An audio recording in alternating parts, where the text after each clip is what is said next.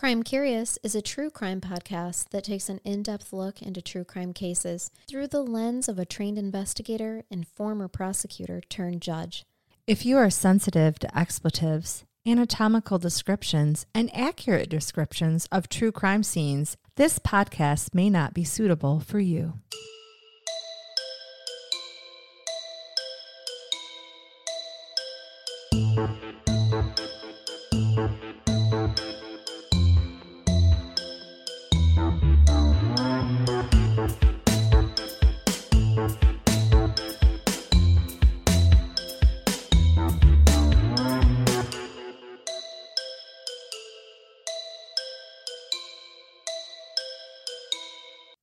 Are you sick of giving the special people in your life the same old lame gifts year after year?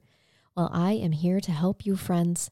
You know, if you're an avid listener of this podcast, at the beginning of each episode, I shake a genuine kangaroo scrotum sack for good luck.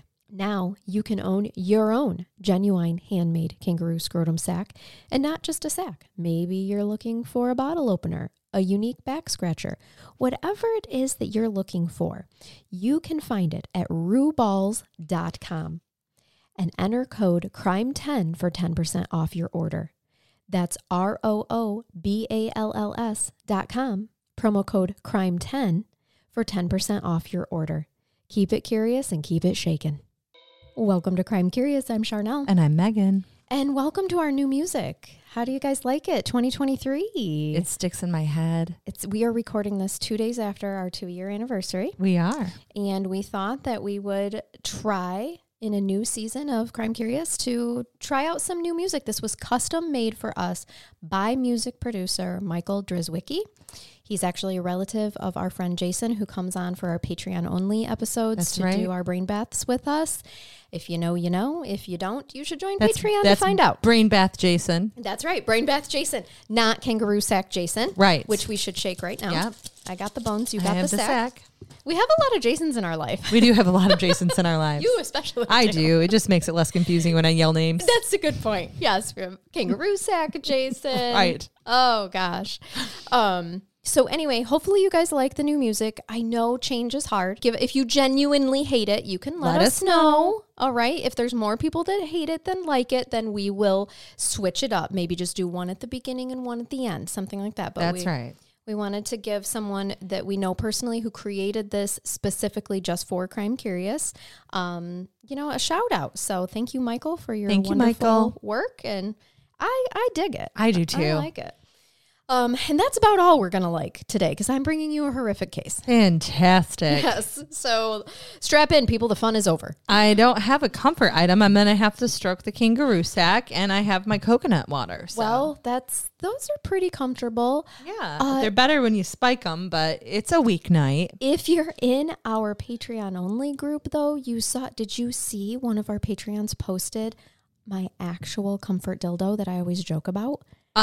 Did you saw see the that? slippers. Oh no, there's a knitted one. I did see that. And that's what I commented. It was a knitted phallic with the coconuts, as a matter of fact, attached. Absolutely. And speaking of our Patreons, I mean, our kangaroo sack Jason had also posted a picture of what can only be described as an anatomically correct taxidermied kangaroo, which made it very obvious where we got this sack from. That's for sure. I see now what I was missing, what we fondle in our hands here. We now understand why they're big enough to put crystals in. I do see that. So yeah, join Patreon and jump on over to that page, because you won't be disappointed. We have a lot of fun over there. Yeah, but I thought, wow, if I still had a grandmother alive, I would say, Grandma, will you crochet me a dick? Right. I gotta have my comfort. My grandma would have been happy to do that for you and would have thought it was hysterical. I think one of mine would have. The other one would who have was been very mortified. close to Jesus would not have seen the humor in that. No? No, probably Sorry, not. Grandma, but Jesus was anatomically correct too. I'm just saying. Right. I have a feeling he created them because he liked them too. Right. So, they're there for a reason. That's right. Probably the reason is not to shake his Gregory, but no. But whatever, it's working for us. Don't judge us because we don't judge you. We're all on a different journey. We are. Okay. Enough is enough, Megan. I've got to tell you the tragic case of 3-year-old Amari Boone.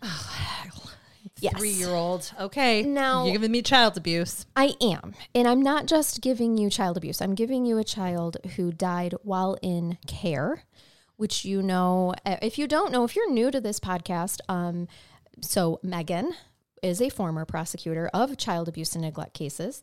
Charnel, moi, What's my favorite witness? used to be a CPS worker and then a foster care worker. And then I was an investigator specifically for children who suffered abuse while in foster care. And now my current title is I investigate abuse for children in the daycare setting. So Right. it's a licensed daycare or unlicensed daycare setting. So just to give you all a little bit of a history, but so obviously a case like this is going to spark a lot of feelings for us given our And a work lot of experience. opinions. A lot of opinions. And I chose this for a specific reason. Because as I'm researching it, I was reading headlines like died in foster care. It was a preventable murder in foster care. Foster care. Our system is so messed up, and I'm not disagreeing with that. I'm not here to rattle that cage, okay? But as I got to researching Megan, I realized an opportunity. By covering this, we may be able to explain some legal terms and some legalese that most people might not understand. Absolutely. And you'll know right what I'm at when it's in like my first paragraph here, and you're going to say, that's why she covered this. So I'm ready. I've got my lawyer hat on. thank you. It's beautiful, by the way. It matches your outfit. Yes, well, looks good with my new haircut. It really does. So I'm going to keep my investigator hat on, which it can only be described if I'm being real honest, it's like an old school 1920s detective hat. That's what I would rock. Of course it is. Yeah. So My lawyer hat, on the other hand, has a black veil that comes down over my face. We're going to keep it legit here. That's funny. Yeah. Oh, God. Okay. So this case starts not too long ago. It was January 2020. Oh, gotcha. Right in the height of COVID. Nope. Right before it. Right before COVID. Yeah. That's right before COVID. I don't know. It's been a blur. When Amari's, I told you, this is the case of Amari Boone. Okay. So Amari's mother is Ariana George. She knew that she could not take appropriate care of her two children. Amari was 3, but he also had a younger brother who I'm not going to name, who was 1, I believe, at the time. He was very young. Ariana was struggling with addiction at the time, and she wanted to enter a recovery program, but of course, she can't take her children with her. So she voluntarily, to my understanding, and we're going to explain this a couple of different avenues of how this could have happened, Megan, but she voluntarily entered her children into foster care through a little bit of a different avenue than what most of us think of when we think of foster care. Right. So Amari and his brother were placed with people of Ariana's choice legally through what the court system calls a fictive kin placement. And now you understand why you want I'm me here. choosing this, right? Yes. Yes. So this is a case that happened in Texas. I can only speak from child protection law in Michigan. And although there are a lot of commonalities in both legal term and system throughout our United States, there are some differences. So if you live in Texas and you work within the system and have an education and actual experience, not just an opinion on this, and I say something wrong about the way that your systems work, it's only because that's how it works in Michigan, and please don't at me about it. Right. Because And the same disclaimer. for my legal opinion, because there are different ways that these cases are tried and progress through the system when you're dealing with, we call them NA cases, which are neglect and abuse, or child dependency, depending on how you term that. Yep. So typically when a child is removed by CPS or a governing agency, whatever it's called where you live, laws require that family is contacted and ask for placement first, okay? That is very important to understand.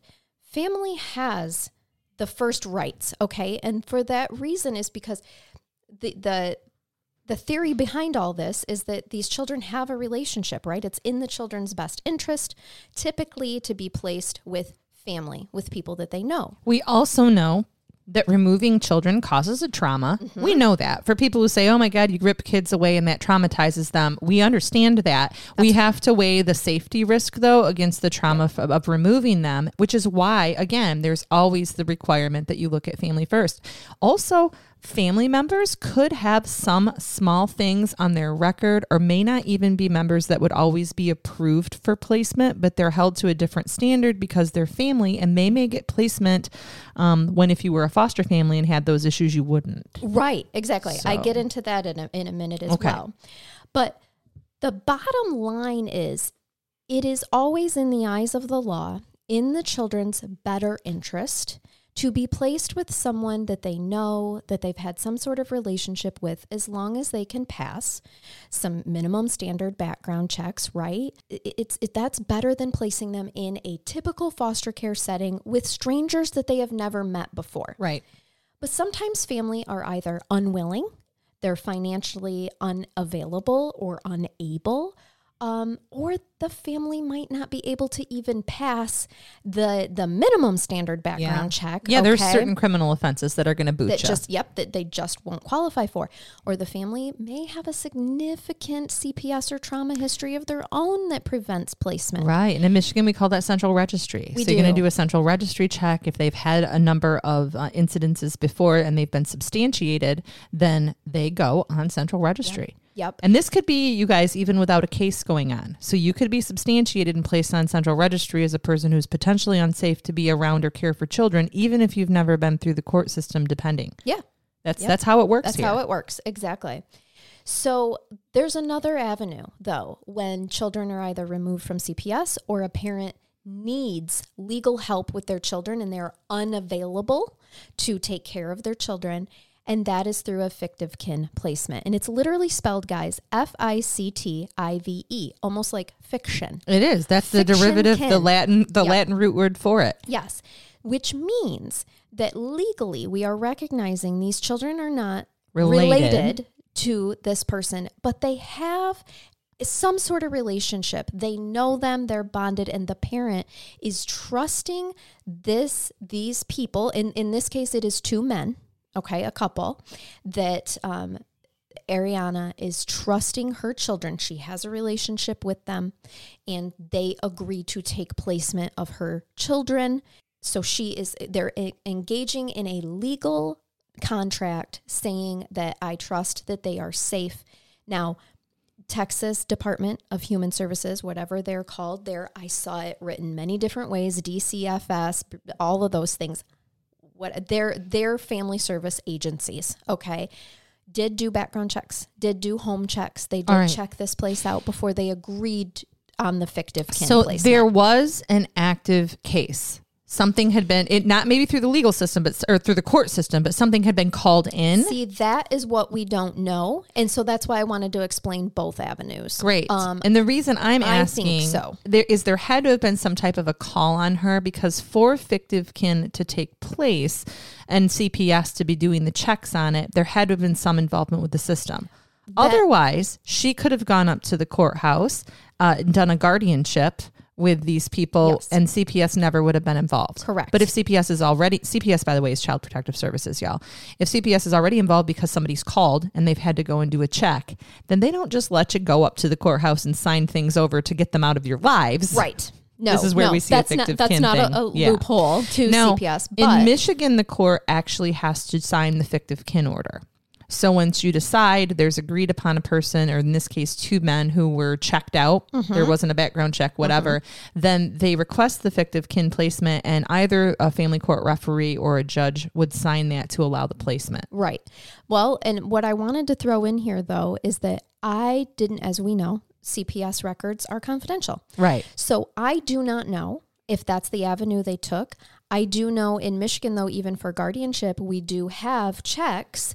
So I'm not sure if that's specific to Texas, that they would, given the young age of the kids, if they would check this out before allowing the exchange of the fictive kin. Okay. That was the piece that I just wasn't sure, just because of the difference in states. So it is possible. I never saw information saying that what led her to get into rehab, her addiction problems, was that CPS was going to remove her children or CPS recommended it as a Sure. service. I didn't get that information because... And you won't. No, exactly, because it's confidential. It is. And just so everybody Yep. understands, so I can explain this to you too, you're going to get so much technical information on this, y'all. I apologize. It's literally what we do for a living. It is. Those are incredibly confidential. You don't know the reporting source. You don't know anything unless it gets adjudicated in court. So once it's adjudicated in court, which means there's a hearing, they either make admissions to neglect and abuse or they are found responsible by a preponderance of the evidence, which is a civil burden of proof. More likely than not, think 51%. Tipping of the scale. Yes. Those are open court, and you can usually get a copy of the legally filed petition and the findings made by the court. Or if you sat in court, because it's open, you can see what happened. Right. But if this never got to that point, at least to begin with, because she did this placement, all of the information leading up to the placement is confidential, and those people can't release it. They're not being jerks. They can't release it. Right. But also, all this story hits the fan after the tragic events of what happens to Amari. And so the focus of this case shifts. It's really not in the media or a case or anything anybody, quote, cares about until something tragic happens to Amari, 3-year-old Amari. And at that point, then our focus is on how the foster care system failed. And I'm wanting to point out that this actually was not a foster care placement. Nope. Everything Fictive you kin research, is not foster care it placement. is not. They were not licensed foster care parents. That is a complete misrepresentation.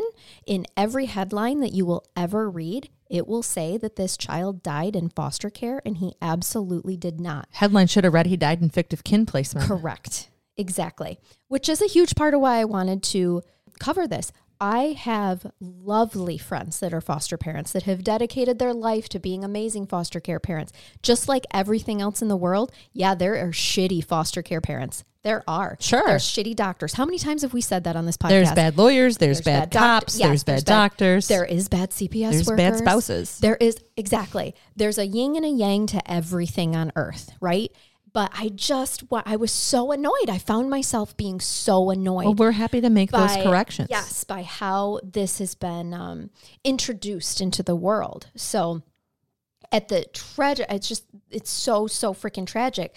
But it also sounded to me, as we're going through this, like Ariana was trying to make the right decisions, the healthy decisions for her children. This is not her fault either. She trusted these men. She had every reason to believe that they would take care of her children. Babies. Yep. So I don't want to hear anybody throw shade at her of, well, this is her fault because she picked them. And she did. Okay. She did, because she had no information to say that her kids wouldn't be safe with them. And she knew she was struggling, and she appropriately, whether it was through guidance of CPS, did the fictive kin placement, or if Texas allows that on, without CPS involvement. Like you said, you explained our process in Michigan. Yeah. I'm not sure how it is for Texas, but correct that's where we're at for this. Okay. As she went off to get So what treatment. I'm getting from this so far is that it's your professional opinion that we shouldn't be throwing shade at the respondent mother, as I call them, and we shouldn't be throwing shade at the foster care system. But what we could potentially do is throw shade at the perpetrators in this case. Yes. And their What names a great are start. Deandrick Foley and his partner, Joseph Delancey. Mr. Foley, Mr. Delancey, let's hear about you two gentlemen. So I didn't go into a ton of detail in terms of who they are as people. I mean, I think once you find out what they do to Amari, we know everything that we really need to know about them. Okay. We know that they were friends, with Ariana, and that they signed the paperwork. They started caring for Amari in January 2020. And at 8:22 a.m. on April 10th, 2020, so they took the fictive kin placement in January 2020. Right. So we're April 10th. A black Toyota Corolla pulled into the ambulance bay at Cook Children's Medical Center in Fort Worth, Texas. The driver hopped out and removed a small boy from the back seat. When he made it into the emergency room waiting area, the hospital staff could tell the boy was near death. The 3-year-old little boy was Amari Boone. When Boone showed up in the emergency room, he had respiratory failure. His blood oxygen levels were so low that he needed intubation right away. not incubation. They're No. not putting him in an incubator. It was intubation. Intubation. Tube Yes. down the throat, down Correct. into the lungs. Yep, to help him breathe. He had bright red blood leaking from his nose, his right ear, and his body was posturing, which is a rigid body movement. Okay. Oh my God. Right off the top of my head, I'm like, he was either blunt force trauma to the head or shaken. Well, my next sentence is both of these point to serious brain injury. Right. And he also had contusions on his upper right arm. And Amari had suffered a fractured skull, bleeding on the brain, several broken ribs, multiple broken fingers, 2 broken arms, and a fractured pelvis. Oh. So less than 2 hours after he was brought in, staff at Cook's Children's Medical Center concluded that he would not survive his injuries. He was actually pronounced brain dead first. And then at 1:19 a.m. on April 12th, 2020, he fully succumbed to the injuries, and his death certificate said that it was a homicide resulting from blunt force trauma to the head. So Unfortunately, I don't like guessing them, but I've seen it. Right. That's what it exactly. Yeah. On top of that, as I'm sure it comes as no surprise, Amari had broken bones. He had lacerations on his face, and he had bruises. And the bruises were in all various stages of healing. Mm-hmm. So this is the tragic part of it all, Megan. His court-appointed special advocate, his daycare director, his biological parents, and his neighbors had all made reports about abuse and neglect. In the fictive kin placement? Against the fictive kin placement since they took care. Almost immediately, they had been speaking out with concerns from every visit. We're talking the daycare, neighbors, both parents that were visiting with the children. They all made reports. Okay? Oh my God. And I'm over here like, throw shade at CPS. Yep. Oh, we're going to get into this. It was investigated? Well, we're going to get into it. I'm going to give you all the details. She's making me wait. I am. Now, I have to hold this. You do have to hold it. I wish I had something other than my own breasts at this point I in mean, time. I'm not going to judge you, and it looks lovely. Thanks. Obviously, we know, guys, that these events, they were being heavily reported for 2 months. These concerns, the bruises, his behaviors, even things Amari himself were even saying, were concerning. But let me tell you what was going on with Texas at the time, and you'll understand why this case has got me even more heated up. This often happens in states, and a lot of y'all might not even be aware of it, but sometimes shitty things happen, states get sued, then the government comes in and decides that they're going to fix all the problems, and sometimes they make it worse. Hello, before they actually I'm from the government. Make it better. I'm here to help. Right. I literally work for the government. Me too. I've seen a branch of it. Right. We've seen these processes over and over and over again. I came into CPS in the state of Michigan at the time right after they had been sued, and they were doing a massive hiring to lower caseloads. Yes. And this was the state's response to a tragic event, right? Well, the same thing happened in Texas. And Texas' massive response that I have to take us, we're in 2020 right now, but I need to take you back to 2011. Right. When this same kind of thing happens and Texas responds with privatization.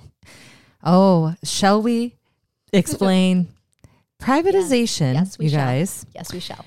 Means that a case that is under CPS supervision, and then once the child is placed into foster care, instead of remaining with their Department of Health and Human Services or Department of Family Child Services, whatever it's called, it gets farmed out. It literally goes to a private organization. Some of these are religious based, some of them are not, where they hire private foster care workers to oversee the case. And then they are ultimately supposed to report back to the overseeing agency, which is that local county DCF or whatever it is down there. The state run. So that updates can be given. Mm-hmm. What unfortunately we find, and I don't want to be mean to I know some great workers who work for private agencies. Me too. Some of my favorite foster care workers, right? Now. Yep. But you also are, you get what you get in terms of hiring. These are low paid social work positions. Yes. Often almost always individuals who this is their breakthrough into social work. Yeah. They don't have a ton of experience. A lot of them are right out of college. Right out of college. Yep. Absolutely. So let me break it down even further for you.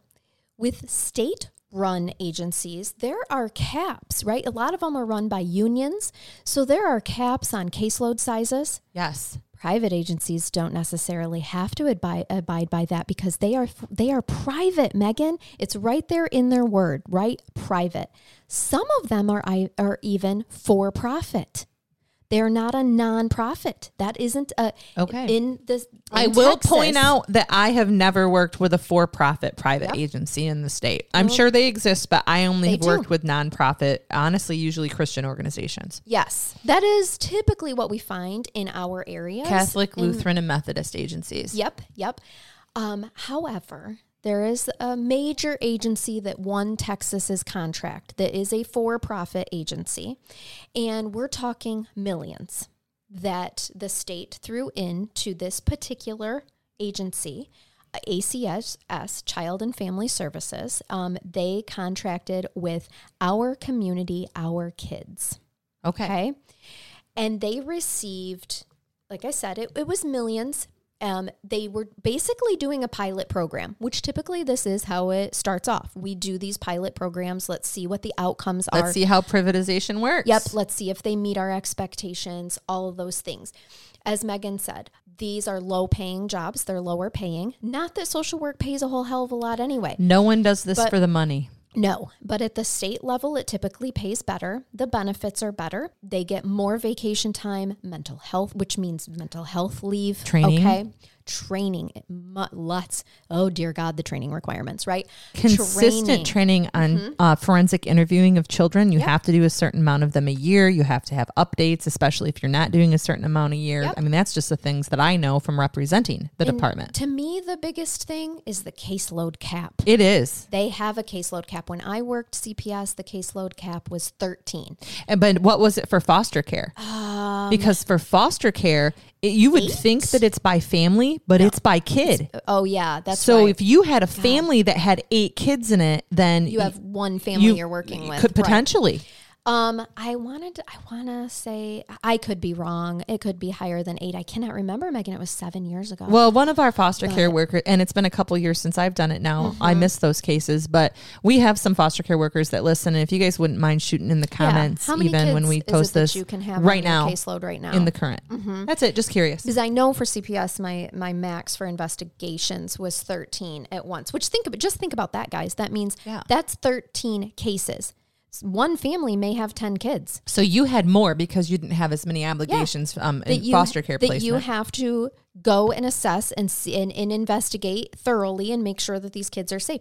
Even at that rate, it's astronomical. That's a lot. You're busy all the time and it's too much. But the fact of the matter is there aren't people that are banging on the door to take these jobs. No. Right? And same thing for privatization that pay even less. There are not people with the right education experience just begging to get hired to do this job. But when Amari is placed with this fictive kin, they are in his case is being overseen. This placement is being overseen by a private for-profit organization. So when I say that these are being reported, Texas privatized even their CPS, Megan. Not just foster care. Wow. Not just kinship placements, not just guardianships. I did not know that. Okay. Yep. So it is all of it, all encompassing, which is scary to me, but I'm biased. But I'm biased because I work for the state as a CPS worker and know the ins and outs of the job and know the different training that private a CPS worker is a police officer without a gun. Yeah. In terms of the level of investigation that they have to do. Right. Again, different burdens of proof, but level of investigation wise. And to me, God, that's kind of comparable to saying, we're going to go ahead and privatize law enforcement and just hire some people off the street who and do our own training with them, and then they can do law enforcement investigation for this city. Yeah. How would you like that? That is exactly what it is. And some of you might like that. Please feel free to have that opinion, but based off of my experience and training, it makes me have the feels. Yeah, for sure. I'm going to pick this up again and hold it. You get that Kanga sack. I am. All right. I am.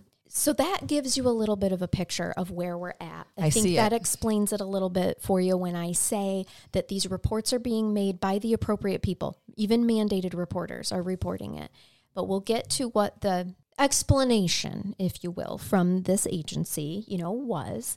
So obviously we know Amari's death is tragic. Okay. Amari's mom and dad file a lawsuit.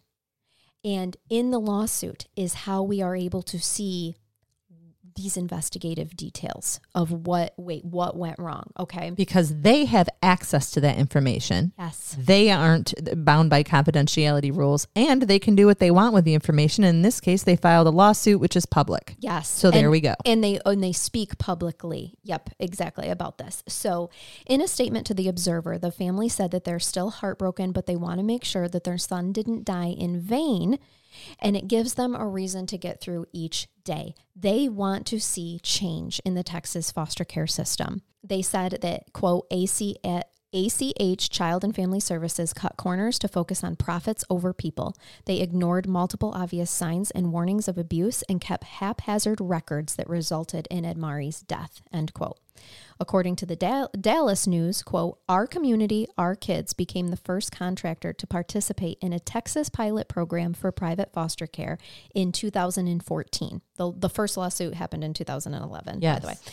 In the 6 years leading up to Amari's death, the organization received $92 million from state contracts to bring foster care up to the minimum required level by Texas and the U.S. Constitution.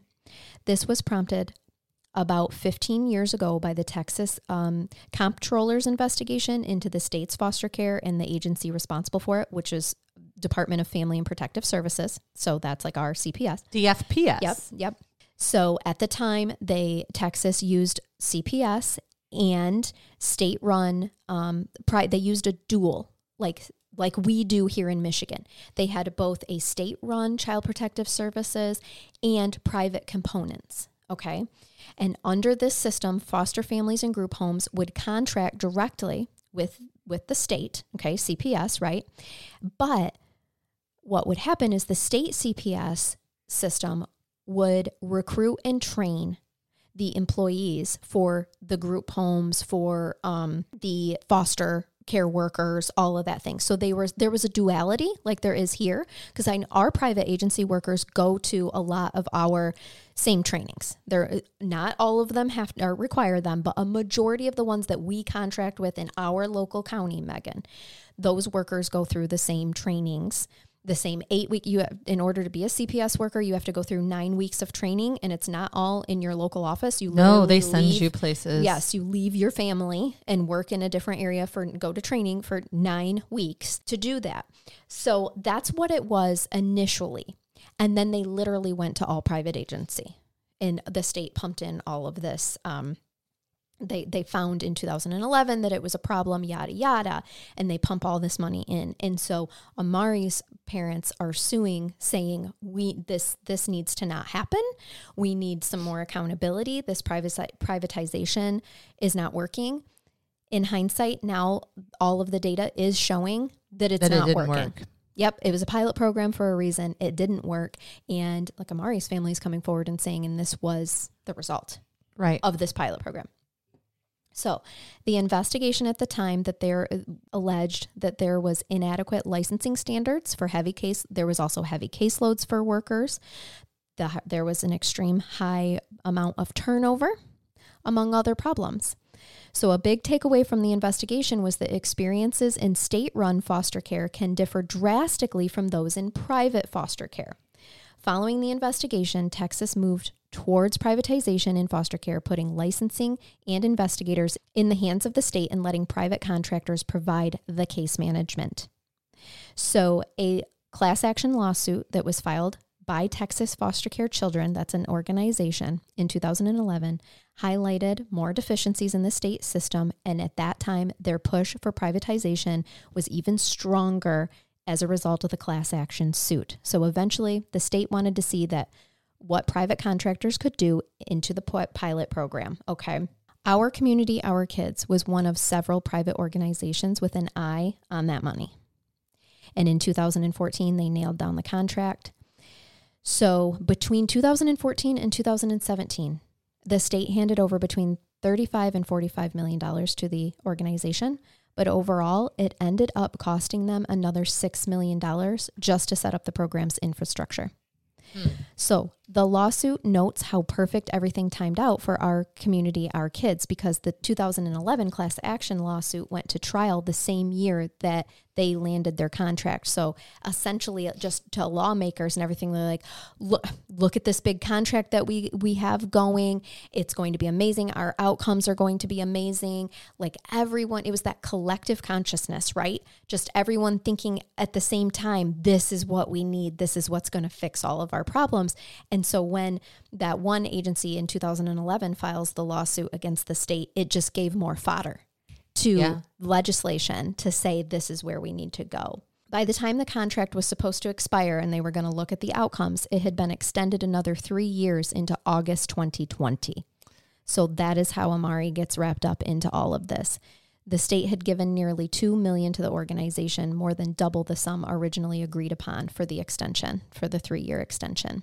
I could tell you all the people who voted for and against, but it really doesn't matter. You can look that up yourself. You sure can, but... Especially if you live in Texas and have a vested interest in how this goes in the future. But what I picked up from it is that our community, our kids, stressed heavily that they had the right people and the right systems and the right training in place to do their job.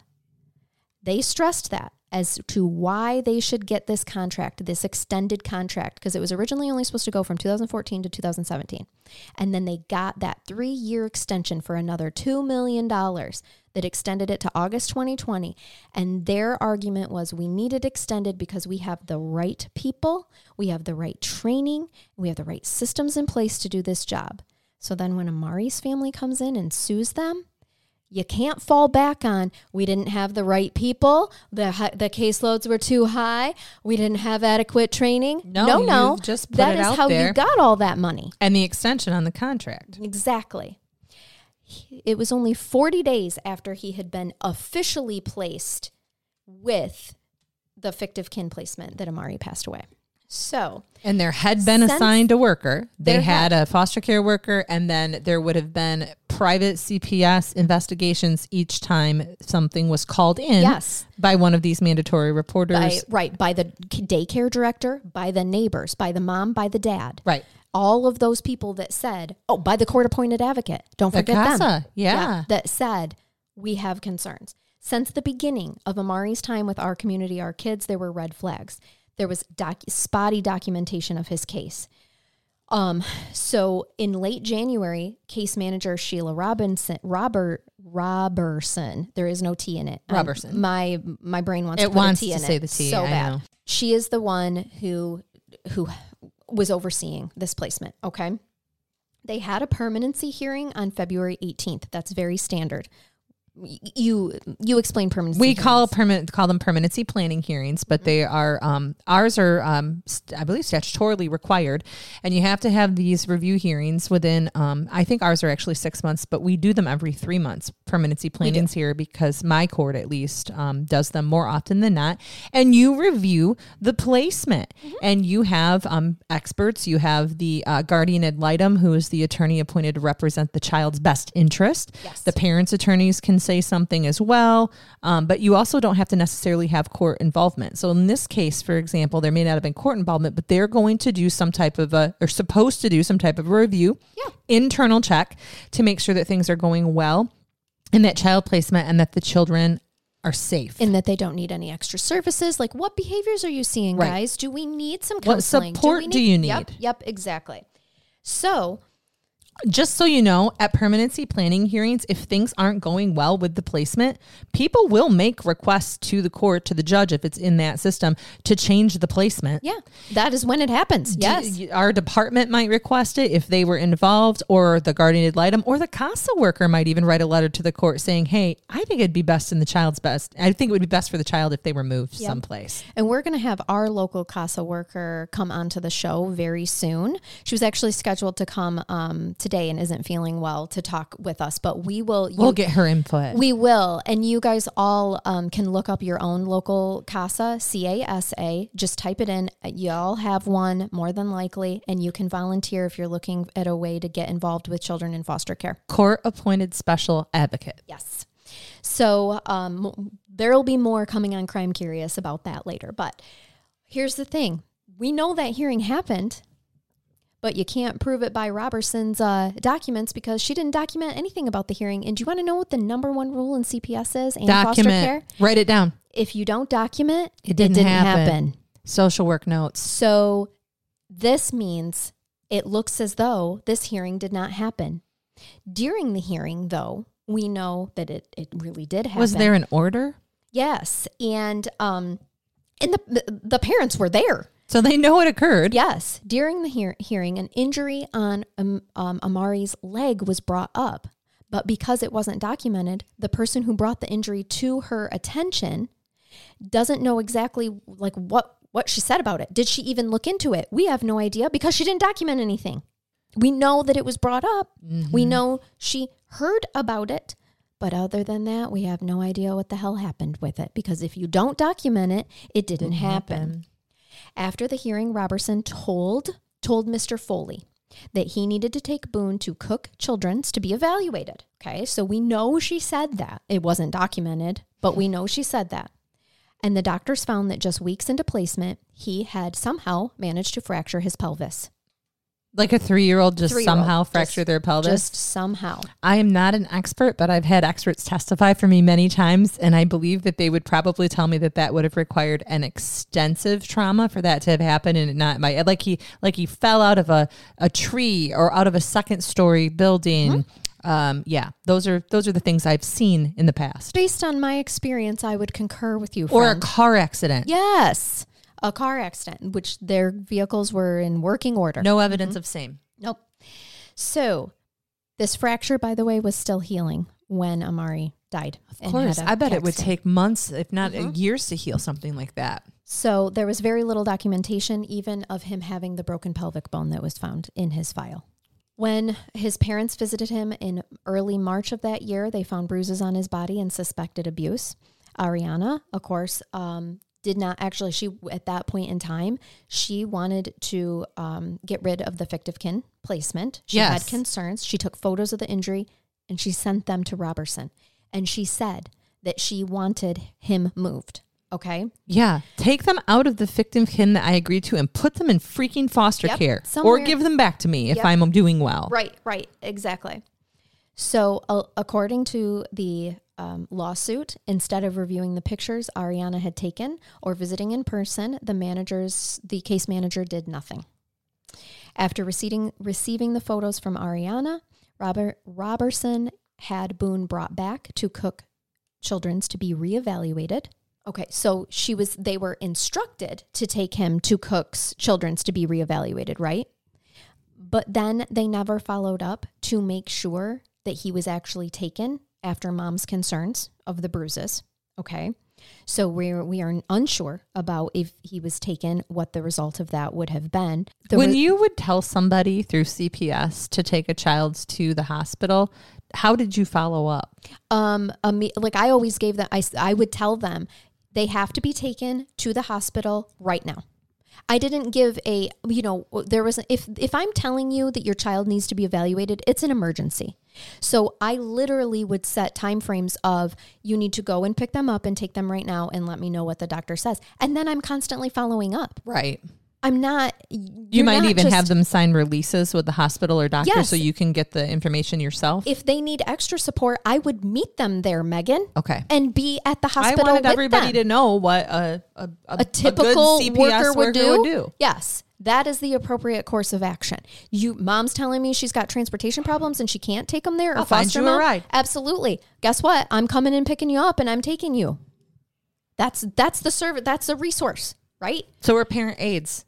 Yes. A person who's literally employed simply to help maybe oversee a visit or to drive you someplace. Yep. There are resources. It appears as though he did go to Cook's the second time, but none of that information ever made it into the case file. Okay. God, that's so, as a prosecutor prosecuting those cases, and just so you guys are clear, when I say prosecutor, you guys think criminal offenses.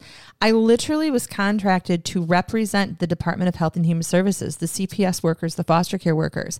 She was my lawyer. I was your lawyer. I read every report so extensively. And if I didn't like what I was reading or felt like there wasn't enough information, I'll be damned if I didn't call and ask for more info. Right. And I like to see the social work notes. You're saying this happened, but why wasn't it documented here? I mean, you find those things. Those could have been found. I also question whether or not, who was the attorney overseeing these? Did they contract with their district attorney or PA? Prosecuting attorney, same thing. Did they have a private attorney? We've recently moved to private here in this county. Right. And that doesn't mean a bad thing. It means that they've hired a private prosecutor to handle those cases. We know that one of the first home visits, he'd been in this placement since end of January. Okay. One of the first home visits didn't take place until March 11th. Nope. Right. It doesn't meet standards. No, not at all. Not at all. Depending on the risk category, you may have to see those kids multiple times a week. Right. So at a minimum, I've seen monthly contact for low risk. But that is extremely low risk, and when they are really close to reunification. Right. That's not, here in Michigan. So yes, this does not meet standards that, and actually it was the first visit by Amari's court-appointed special advocate. So they had recently it wasn't appointed even the a caseworker. Yep. It was the court-appointed special advocate that made the home visit. And she did not like what she saw. So she reported it to the Texas Abuse Hotline. She said that the foster parents didn't allow Amari to drink anything and that she felt like they were really rough with him. They grabbed him really roughly by the arm. She also called Robertson, the caseworker, to relay the same information. But Sheila Robertson was said to be really mad at the special advocate because she had reported her observations to the abuse hotline. She was very defensive, told her that she didn't need to call that in. She was mad at her for doing her job? For being a mandated reporter. You are trained in CASA to do that. Yes, of course you are. So this call that the special advocate is saying that they made and made to the caseworker was never documented in Amari's file, of course. So I wonder if it got screened out. Do you think, did they have a centralized intake process for reporting child abuse and neglect in they Texas? did because it was called the Texas Abuse Hotline. Yeah. So yes, it would be centralized just like ours is. You guys, that's one of the things that changed in our lawsuit here was that there was a centralized intake process instead of just reporting it locally. Right. I know for big cities that worked really well. I actually was not an advocate for centralized intake. I remember that. But the reason for it was because we had such fantastic workers and law enforcement that when a child complaint got called into 911, we were on it. We were in it within more time than it would require legally now. Now, I understand why they set that standard, though, because that wasn't happening in every county in the state of Michigan. No. So similarly, they probably had that lawsuit, a centralized intake or a hotline number was put in place there as well. Yep. There still should be documentation there someplace that it exists, but it's confidential. Exactly. So if they didn't put it in the report, we actually don't know if they documented that it was made or not. Exactly. We only have the CASA worker saying, I did my job. Yep. I did my job. And she documented it and put it in her letter. Yep, exactly. But this was never documented by the actual worker. Mm-hmm. Exactly. And the worker was said to have been very angry that she even called it, in. So yes, I don't know. And when we say screened out, we mean that depending on what the allegations are, when you have a central place, so one big office, okay, that is handling all of these calls for the entire state, all of the abuse and neglect calls. You have a worker that is sitting there answering the phone, typing everything in, and then you have it's shipped off to a assigning supervisor, and this supervisor decides legally, based on the allegations that are sent, does this meet the definition of abuse or neglect and warrant an investigation? Not always, depending on what people say, does it meet the definition. So if she had just said, this is a foster child and they didn't let him have anything to drink, and I felt like they grabbed his arm really roughly, I don't know that those words would necessarily get something assigned. Right. Okay. So when you said it could have been screened out, it very well might have, which means it was not assigned for an investigation. Right. Or it could have been assigned for an investigation, and The CPS worker goes, they deny, they're like, oh, well, that was her impression. We give him water all the time, but we Everything don't was like fine. him to drink that close to bed. There's all kinds of excuses, right? As a CPS worker, you're wading through a pile of shit all day long and trying to find That's awful. the truth. And But it's I true. picture it like you're wading through, it's like the dog ate your diamond ring and you're out there searching in the grass and the dog shit for it. Like the that's, diamond ring- that's literally your job, CPS workers. Yes. Congratulations. The diamond is the truth, and you're wading through the rest of it just to find it. Oh, that was Yeah. beautiful. Thank you. Yes, I am so good with the words. You should do poetry in your spare time. So- Here's us being light again with our child abuse cases. So I apologize if that offended any of you. Yeah, we got to do something to break this up. On April 3rd that year, the lawsuit alleged that the caseworker Robertson and her supervisors, it's not just her, there's a last name of Lawrence and Frida Caro, all right? These are other people that are involved, not just this caseworker. They discussed Amari's case and said that he needed to be removed from the fictive kin care if anything else happened, because all that had transpired in the month before. So basically, like, the supervisors are acknowledging, hey, like, it's like one more strike and you're out, pal. Right. That's where they're at with this child's safety. And just 3 days after that meeting is when Robertson received a message that from one of the foster I'm calling them a foster parent, but they're not really, one of the fictive kin placement parents. dads, but I don't know which one. Once you are, the reason you keep hearing foster care is because once there is a fictive kin placement and it's being overseen by a private foster care agency, they're going to call They're it the just foster care wrapping placement. it all up. So and, yep. you're not wrong calling it a foster No. care placement, and it's why the media got confused that this was the foster care as in state foster care, because they didn't know the difference. right. There are so many nuances if you hadn't heard already. Yeah. I feel like I should draw you guys a diagram. I know it almost, And it I can only draw almost stick needs figures, so it's not going to make sense. Well, so one of the dudes that's taking care of Amari calls the caseworker and says, hey, I just want to let you know, Amari has a swollen eye. They took a picture of it, sent it to her, and she's like, I'm no doctor, but I'm going to play doctor. Uh-huh. It looks like allergies. Oh, no, don't do that, sweetie. Now, remember, 3 days ago. That's not trained. That's Hold not on. 3 days ago, she just had a meeting with her supervisors where her supervisor said, if there is any more incidences in this placement, you have to pull that child and find someplace else for him to live. Okay? And so then we've got a picture of this swollen eye, and we have her deciding that it's allergies. Okay, I'm just pointing all that out. She didn't even make a home visit to see him. She diagnosed him right there without her medical degree from a phone. From a phone with a picture.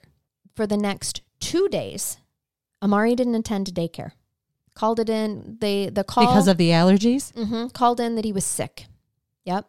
So then April 9th, the daycare director sent Miss Robertson a message saying he hasn't been here for 2 days, and now he came back on April 9th, and here's what he looked like.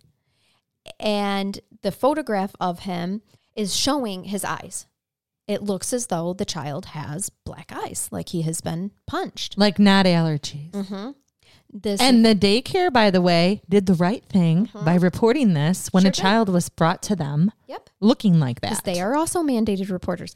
Boy, do I and say don't that want to lose their licenses. Yep, time and time again do I have conversations of, you are a mandated reporter. If you know about that, in the state of Michigan, it's a $250,000 fine if you knowingly do not report abuse and neglect that happened. Right. And if you don't know if it's abuse or neglect, you know how you make that determination? You report it and let the expert decide. Yeah. So they reported this, and there is nothing in Amari's file whatsoever about receiving this photo, about receiving this communication at all. And it was the very next day. So no, April 10th. So they had already told the worker, if we get one more complaint, the child's getting moved. Now she's got two. And the very next day is April 10th. And I don't know if you remember from the beginning of this story. Is that when we arrived at the emergency room? This is when we arrive at Cook Children's Medical Hospital and where Amari passes away. Yeah, yep. They claimed initially, Delancey and Foley, the perpetrators here, initially claimed that they found Amari that morning under the boy's playpen and his breathing was gargled. That was their explanation. Can I just tell you, by the way, I have had 2 child death cases where they claimed that it was the playpen, the pack and play. Yeah. Yep. Interesting. Like they got out and got stuck under it? Stuck under it. Mm-hmm. Death by pack and play. Well, we have unsafe sleep deaths, but Sure. this is also... No, these were physical abuse cases. Yeah. Correct. And let me just point out, too, this is a 3-year-old child. Right. Who shouldn't be in a pack and play. Thank you for pointing that out, because I was just going to say, at some point in time, my child reached their weight limit, and I think it was over, like before 3. Typically, it says the manufacturer's recommendations say 2 years or 37 pounds. Last time I checked, something that I'm always telling my once daycare you're providers 3, a playpen's not going to keep just a the child length of inside of like, it. Typically, they're too long to Yeah. comfortably be For in sure. it. Yes. Mine all would have been. They were all tall. Yep. Yeah. Well, right. For or sure. long, I should say. Yep. So I'm sure it comes as no surprise, but during the investigation, both gentlemen, though I don't even want to call them gentlemen, both perpetrators, gave different accounts of how he got his injuries. You know, he bumped his head into a door frame. Why is it always the damn door frames too? They get a bad rap. I don't Those know. things are dangerous. I do run into door frames often, and But never resulted in blunt force trauma. never to the point that I had a brain bleed or any brain damage other than what I usually have. Or a broken pelvis and broken legs No. or anything like that. Yep. I can see giving yourself a hell of a bruise. I've got bruises all over my thighs because they stick out and they hit things. The two are ultimately arrested, Megan. Good. And because they were indicted by a grand jury in March, actually took March 2021. Let's see. Delancey got slapped with 1 count of injury to a child, serious bodily injury, and 4 counts of injury to a child bodily injury. None of those were charged as a causing death. That's what I was looking for, and it wasn't reported that way, but it doesn't mean that it isn't that way. Okay. Because that's exactly what I was looking for, but it was never documented by the press. States call things different things. They do. To us, Yeah. that would be child abuse first degree, causing death. Or to be honest with you, it'd be charged as a homicide. They did do, I mean, it was a homicide investigation. Yeah. So because that's what his death certificate said. Homicide. Foley got indicted on 7 counts of injury to a child, but it's called to a child bodily injury. Okay. And to my understanding, all of these things are still pending. So I don't have the legal conclusion. And we can follow up when we do at this point in time. And you know what? But they're innocent until they're proven guilty. They are. And the facts need to come out in court about what actually happened. This is a processes case that we've been commenting on. We don't even know what happened, right? We know what the cause of death was. We know what the injuries were, but do we know what actually happened, or we have to wait for it to come out at trial? Their charges also were to my understanding, the last information that I could find from this was January 2021. Their charges were amended a couple of times. So I'm sure it just was pending on the investigation. But yes, at this point in time, we know that there hasn't been a resolution at this point in time, but that is what they are charged with. And Amari had suffered a fractured skull, bleeding on the brain, several broken ribs, multiple broken fingers, 2 broken arms, and a fractured pelvis. Oh, okay. So there is the tragic story of Amari Boone. When we have updates on that on the trial, and like you said, they are innocent until proven guilty. But what is also still pending is this lawsuit against, our community, our kids. That lawsuit is still pending by Amari's mother, and father. For that lawsuit of just saying, basically we want some reform in the Texas foster care system. They violated our child's constitutional rights. There's been a lot of, there was a lot of problems that happened here that resulted in this child's tragic death. And I couldn't agree more. And they do need to correct this situation. Right? Yeah, absolutely. And why is it that it always takes, why are we so reactive instead of proactive in situations like this? It just drives me insane. It is. It's always the problem. And it's funny, or it's not funny, but these changes are put in place or they're enacted because had already been something bad that was happening. Right. There was already something not working in the system. So I actually, to start off with, it's not the worst idea ever. Let's try something different, right? Yes, exactly. So, but I'd be interested or curious to know, is this the only case? Did we actually see less injuries to children in care? Did we see more reunifications? What are the stats to show it was working? It's showing that it's not working. And as a matter of fact, when they started looking over some of the court monitors and the progress in all of this in foster care, they found that since the summer of 2019, 23 children have died in the state's long-term foster care system. Of those, 6 died from neglect or abuse by caregivers. 5 of other cases are still under investigation. Really? Mm-hmm. Mm-hmm. I just, yeah. That's since 2019, not even since the pilot program started. Right. Okay. So, yes, there is definitely reason for this is why, legislation needs to act on this, I'd say. There is a U.S. District Judge, Janice Jack, that was quoted in the Texas Tribune that said it's the safety of these children that's at stake here. That's the most important thing, and I expect Texas to live up to its duties to keep these children safe. End quote. So we're just going to kind of wait and see for a little bit? Mm-hmm. That's what we're at, where we're at. Mm-hmm. Okay. Awful, right? Awful. Yeah, absolutely. It deserved covering. Little bit of education for people. The intent was to have our own court-appointed special advocate in to talk with us, but we're going to... We'll reference this case when we do get to interview her and talk with her. Well, thanks for bringing it. I think it was an important one. And again, just we were able to give a lot of information. Yeah. So, and we have more. Again, I mean, for some of you that had started a little group chat, and you know that we message you back anyway. If you want to talk about it further, we can give more about our experiences in this line of work. And again, we've seen cases really similar to this, you guys. Real similar. Oh, yes. This hit home a lot. I don't know how funny this is, but I'm going to babe you. Okay, I'd love for you to. Okay, so local news, and this is published on October 17th of 2022, so not too long ago. Adams County, Pennsylvania man cited for illegally importing a kangaroo last month. Oh my gosh. Is his name Jason? Is he from Australia? Does he need to come see us? It's not. And he didn't have to illegally import a kangaroo because they just are, they're domestic beer there. That's true. They're imported over here. I meant, was he coming to see us and bring us He one? wasn't, but that would have been kind of cool other than the illegal part.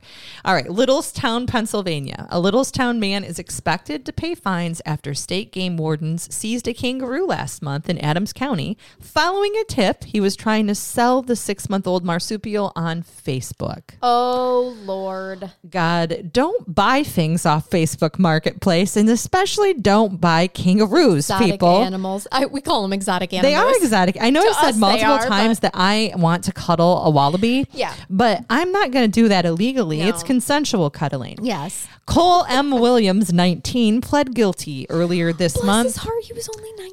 19 to 3 summary counts of unlawful importation of wildlife and 2 summary counts of failing to acquire required permits. A concerned citizen saw the post on Facebook and contacted the State Game Commission, which began looking into the allegation. Sir, do you have a permit for that kanga? I can just see it. Like, I'm going to need to see a kangaroo, mate. Yes. What you got in the pouch? I need his papers. Where's his papers? his papers. Right. He's like, well, he's a dog, and I can have his AKC paper. He's a Great Dane. Yes. He's a marsupialized Great Dane. I trained him. I crossbred him. Right. Now we're working with all kinds of genetics. It's Jurassic Park for marsupials. So this concerned citizen reports it. Williams first, allegedly, he denies having the 6-month-old kangaroo in his possession. What kangaroo? It's like when you walk into the scene with E.T. with all the stuffed animals. And he's like surrounded by them, or they dress him up as like the old lady or what. Do you remember when they like dressed him up? Yes, of course. Yes, he's in the stuffed animals. You're like, that's not a kangaroo. Mm-hmm. This is a kangaroo. Yes. So I picture him in sunglasses and a cigar hanging out of his mouth, sitting at the table. That's my Uncle Joe. He's got the Groucho Marx glasses on with the fake nose. He's like, that's not a kangaroo. Yeah. So he denies having this, but game wardens don't buy it, and they apply for and receive a search warrant for Williams' home. They later found the animal hidden in the bedroom closet. Oh, I almost made a joke about him punching his way out of the closet. I had a feeling that's where I would hide my kangaroo. Is in the closet? Yeah. We know that kangaroos can be... At what point in time do they get so dangerously aggressive that they are going to punch you. I mean, at what point was this kid going to have this kangaroo held hostage, come into school with black eyes because your illegal pet is beating the shit out of you when you try to feed him in the closet? Right. So he was seized. He was taken. The kangaroo, not the child, Right. the 19-year-old. Not the They didn't 19-year-old. seize him. They're like, you're on your own, buddy. You're domestic. We're taking the exotic. Yeah. The kangaroo was seized and taken to a facility where it will be cared for in Pennsylvania and other states as well. Possessing, importing, and selling exotic wildlife species without the proper permits is illegal. Yeah. This also indicates to me that with the proper permits, he would have been He fine. probably could have had one. You just needed to get a permit first. I'm telling you, officials say these laws are in place to protect the public as well as native wildlife species from the dangers and harm created by improper handling of these exotic species. Again, can you imagine coming home from work, you pull in here, you let your dogs out, and the next thing you know, there's a kangaroo punching your dog in the side yard. Exactly. One, when you call the police, they're going to be like, Charnel's been drinking again. Could somebody go over to her home and check on her? Jason, Call Matt. Go over and check on Right. Charnel. Is your wife there? We have had in this town wildlife reports of exotic animals such as emus and ostriches and stuff like that. Emus. One time we should have our friend Wes on here to tell us. I don't know if the His statute emu of story. limitations has gone on that. When it is, we'll have him on. All right. So just so you all know, on the website, Pennsylvania Game Commission does say Operation Game Thief. It serves to protect wild birds and wild mammals and encourages those who have information related to wildlife crimes to report details as soon as possible. So we love all of you. Please don't keep a wild pet, kangaroo or wallaby or any of the things that we say that we want to steal and snuggle. We're joking. Raise your hand if you want to do a career change, though, and go investigate this type of thing. You know, I'd love to knock on someone's I think door and that's say, what our DNR does. I heard it is. I heard you got a kanga. I need to see the papers. I know. Can you imagine though, being a DNR officer and you're like so used to getting people for not having a deer tag or for hunting without hunter's orange or out of season for a duck or whatever. Sure. Too many fish over the limit when you're ice I was fishing. just going to say that. You kept a fish that's too small. You got too many lines out for the season. And then you go to this guy's house and you're like, hey, I want to talk to you about that deer. Is that a fucking kangaroo? Right. What's behind Kanga? Is that you? you? Right. So again, I don't know how funny it was, but interesting. I and enjoyed we it. started by talking Kanga. Yep. We're going to end with Rue. It all comes full circle. It does. Yes.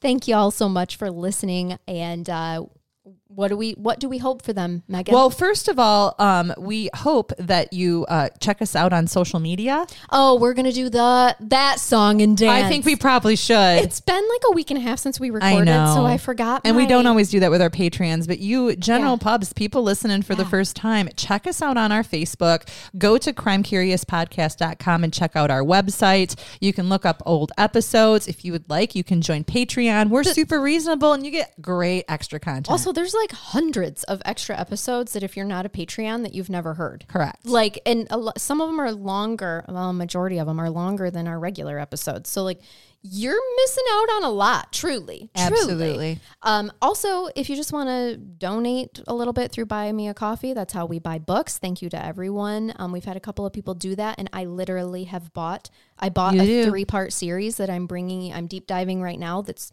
horrific, but y'all are gonna love it because I know who you are. You are. And so we just really, really appreciate that. All right. Well, and here's the part where I can tell you until next time. All right. I want you to keep it curious. And keep listening. And bye-bye. bye-bye.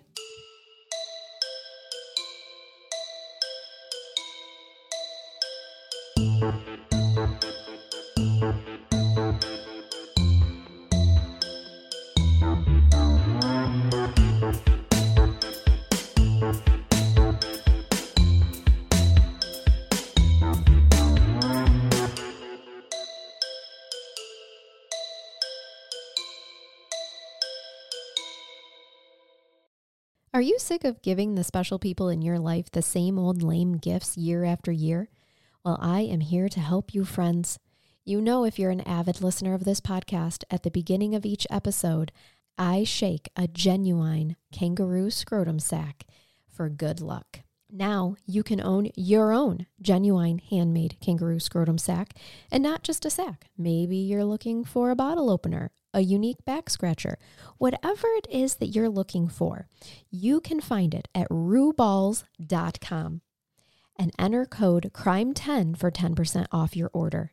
That's ROOBALLS.com, promo code CRIME10 for 10% off your order. Keep it curious and keep it shaken.